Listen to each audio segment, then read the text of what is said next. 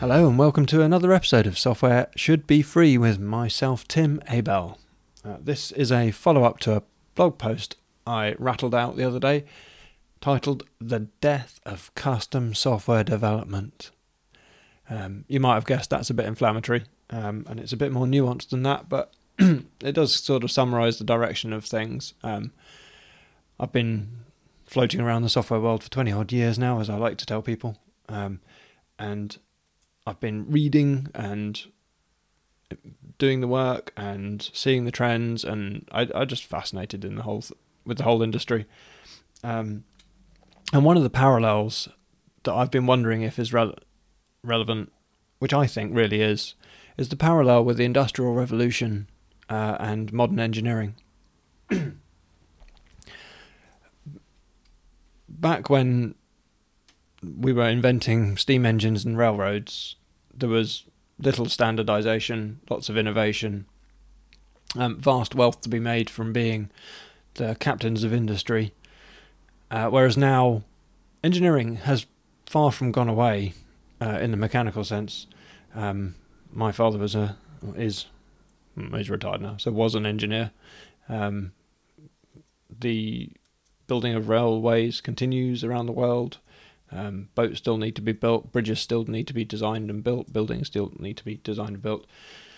But the completely turning the industry on its head kind of innovation has stopped or is rare at the very best, and is really confined to less commonly used niches, such as space travel, which doesn't affect most of us in the same way. Although it would be nice to have a phone with internet that works around the world, be free of the local phone providers. So the relation with that and software development, the way I see it, the invention of computing and chips and the ability to do digital processing is another revolution on a level, not quite at the same level of impact, but in terms of the nature of the beast. It compares well with industrial revolution type change. It has disrupted every industry, as they often say. Something along the lines of any company that thinks it's not a software company is wrong, because they're all software companies these days. Even the most mundane things like buying or shopping is now an app and online delivery. So the comparison with engineering in the traditional sense and software engineering, in terms of where we are on that journey in the software world, we've been building up these layers of software. So if you think back to the 70s and 80s, then really the forefront of computing was in building operating systems, basic utilities, like disk management, things for new paradigms for interacting with the computer, like user interfaces, the very most general of software like spreadsheets, and then we've continued to move up in the levels of abstraction and the capabilities and how close it was to business needs. So a big step towards business needs was things like the creation of payroll systems that managed a whole company's payroll, so it's less a technical basic and it's more of a solving a business problem. And in the blog I've written a story. I had a personal trainer for a little while at a Nuffield gym, and it turns out he's quite a bit older than me, and he was an employee at HP, and he was involved in writing some of these payroll systems, and there was lots of money and there was good work to be done there and lots of problems to solve. Whereas now, more than 20 years on, no one would consider writing a custom payroll system. You would just buy Sage or some other equivalent system off the shelf, as it were, whether it's cloud or not, it's still kind of off the shelf. And you could still potentially set up a new payroll software company and disrupt the industry, but that green field, as they like to call it, that empty plane of potential, is now occupied by companies like Sage. And there's the areas of filling in the gaps, as it were, have continued. So programmer platforms was another big area that the likes of Sun and Microsoft filled in and have evolved, and companies come and go. Obviously, the move to the cloud is a big deal from a technical perspective. That's meant we've had to do a lot of rewriting of everything. But the trend that I see is that as these great planes of business need and personal need are filled in by companies innovating in software, the innovation has had to move more and more into the niches, or niches if you're American. As Pat Flynn likes to say these days, the niches are in the riches. No, wait, the riches are in the niches. And I see that trend continuing.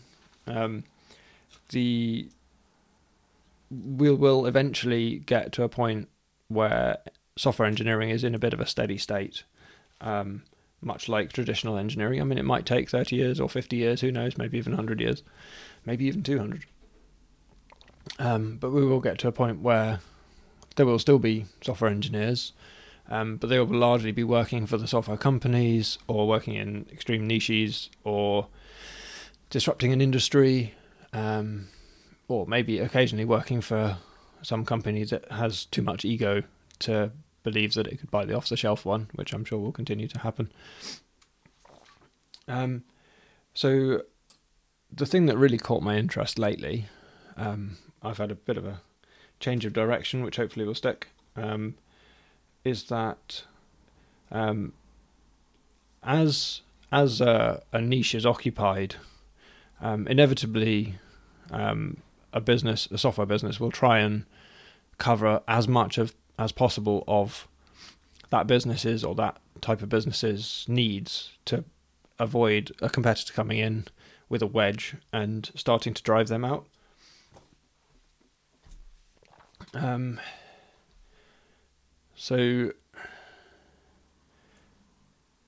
lost my train of thought. That's why you shouldn't eat before a podcast. Blood does all flow into my tummy instead of to my brain. I won't edit that out because, hey. So, for example, thinking of Sage as an example, as they start on just like something basic like payroll, and they expand out to more and more of the things that the business needs, because they serve many businesses, there are some areas of software service where you could cover basically everything that business needs. So, for example, like a plumber, where there are lots and lots of plumbing businesses. They're relatively narrow in scope. They all basically do the same thing, kind of like a commodity. It's conceivable, and probably already the case, that a software company can come in, specialise in that particular sector, and do everything a plumber needs, from payroll if they have staff, through to marketing, taxes, inventory, ordering management, review management, customer relations, all of this sort of stuff can all be packaged up into one thing. And in that case, from the plumber's perspective, their problems are all solved. Like, there's a business who cares about them, does what they need, and that's an interesting space. But there's another type of service of software and business where that can't really happen. So this is where there aren't so many businesses of the same type, or they're really big sprawling businesses that have all sorts of things that they do. It's not really possible for someone like Sage to come in and just own an entire space, because Sage is never really going to be an expert at every aspect of every business. So they have to decide where they're going to focus their efforts, and they're going to be better and worse at some things. So take, for example, e-commerce companies, which is the area that's caught my interest at the moment, where you might have a shop front, which currently is, say, something like Shopify or Magento. You might have what they call an ERP system, that's enterprise resource planning, which, as my understanding, is basically it's ordering and managing inventory of physical goods. So if you're an e-commerce business selling things to the public, or selling things to other businesses, You need to manage your stock levels so that you don't sell things twice that you don't have, and that you predict how much you're going to have to order to manage to meet demand as it comes in, because you don't want to have stock hanging around because it's expensive, but also you don't want to have not enough that you can't fulfill your orders, especially if you've got a 6-week lead time in a container from China to get your goods into the country. And there's companies that specialize in the ERP software, like notably SAP. I have no idea what SAP stands for, if anything. I had SAP B1, but SAP Business One mentioned to me as a sort of middle of the range system. So if you then have SAP, which is never going to be great at customer shopfront kind of experience when they're competing with the likes of Shopify and Magento that focus 100% on that, and then you have Shopify that may never get to the level of back-end capabilities that SAP can, you've now got two businesses trying to own the space, but neither is going to succeed. There's still lots of competition. The more competition there is, the more combinations there are possible. And you get this fracture point where these two systems either don't integrate at all or are integrated through yet more software or hand coding. And right now, I think this is a really interesting space. This has been growing for years. So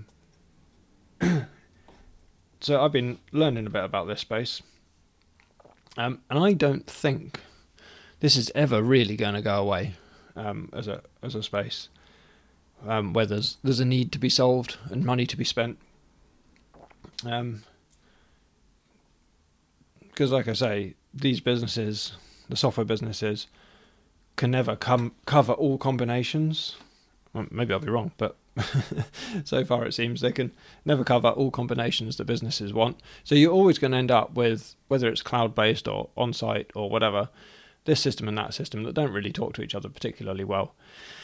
And in terms of maturity, the first step is to have somebody manually typing from one system into the next, like literally copying data. And I hear this happens. The UPS apparently has a computer, a terminal that they will deliver to some warehouse site, and somebody can literally receive the orders and physically type them into this UPS terminal to get the deliveries done, which is a pretty manual way of doing things. They do have integrations, obviously. So then you can step that up. One way to do that would be to have software developers come in and look at the APIs of both systems, which hopefully are good. You might be lucky, and write a bunch of code and find somewhere to host it, and deal with all sorts of problems. That's really quite expensive. Having been around custom software development for a long time, you don't get a lot of functionality for your money compared to an off-the-shelf piece of software. You can pretty much add 5 zeros to anything that you would buy off the shelf. If you have to write it by hand, there's a whole culture of managing to avoid problems that still doesn't always manage to avoid problems in the custom software world. So there's also costs in things not behaving as they should. There is a new breed of software showed up that its only job is to connect two pieces of software together. You may have heard of Zapier, which is a more consumer-focused thing, or If This Then That, otherwise known as IFTTT, I think, where you could say connect your Gmail to your, Airtable, or your Airtable to your Stripe account, or anything in any direction, something connected to Dropbox perhaps, so when someone drops a file in Dropbox it could trigger an email out, that kind of thing. There's more business focused equivalents. I have a friend who works for a company that's now called Codeless, and they have a product called Codeless BPA that sits in between these things and shunts data from one system to another. They've built a bunch of integrations. There's connectors you can get. I see this work as never done. As, say, SAP releases new versions with new APIs, everybody who's running SAP and has it connected to anything else is going to have to update the way everything's connected. That all comes with cost and effort. So hopefully that's given you a bit of a picture of where I see things are at the moment, where I see things ending up. And the reason this is super interesting to me at the moment is I've been doing custom software development for 21 years-ish commercially. And I've just finished a contract. Then I went on summer holidays and I've come back. I'm in a reasonably good position to start thinking about the next thing. I've been contracting for 9 years, which is quite a long time to do the same thing, much as I enjoy it. So I have decided, foolishly or otherwise, we shall see, to build a new business serving this particular market of integrating this and that and the other piece of software. And a big change for me is to not do everything myself this time, but actually to build a business who employs or contracts other people, so that I can scale and improve the impact that I bring, apply the learnings that I've from all of the learning I've been doing lately. I've spent the last too many years reading and listening to business books and podcasts and trying to learn the pitfalls from other people instead of just doing it all wrong the hard way myself. So hopefully that will pay dividends, literally and figuratively. I guess I'll wrap it up there because I've whittled on about this for a while. You might like the blog article. If you're interested in the new venture, the systems integration venture, either if you know somebody who would be interested in the services, I just need to get cracking and get those first contracts in right now. Or if you'd be interested in helping me on the execution side, or if there's anyone you know that I should talk to for any reason, whether it's just to get advice or some war stories, or someone you think that I would get on with, that would be very much appreciated. I'm well aware that really the people you know and your reputation is make or break in this world. And I'm looking forward to building on the reputation I've already got, and delivering a whole load more value. So it's sink or swim time. Wish me luck, and I hope to hear from you all soon. Until next time, that has been Software Should Be Free.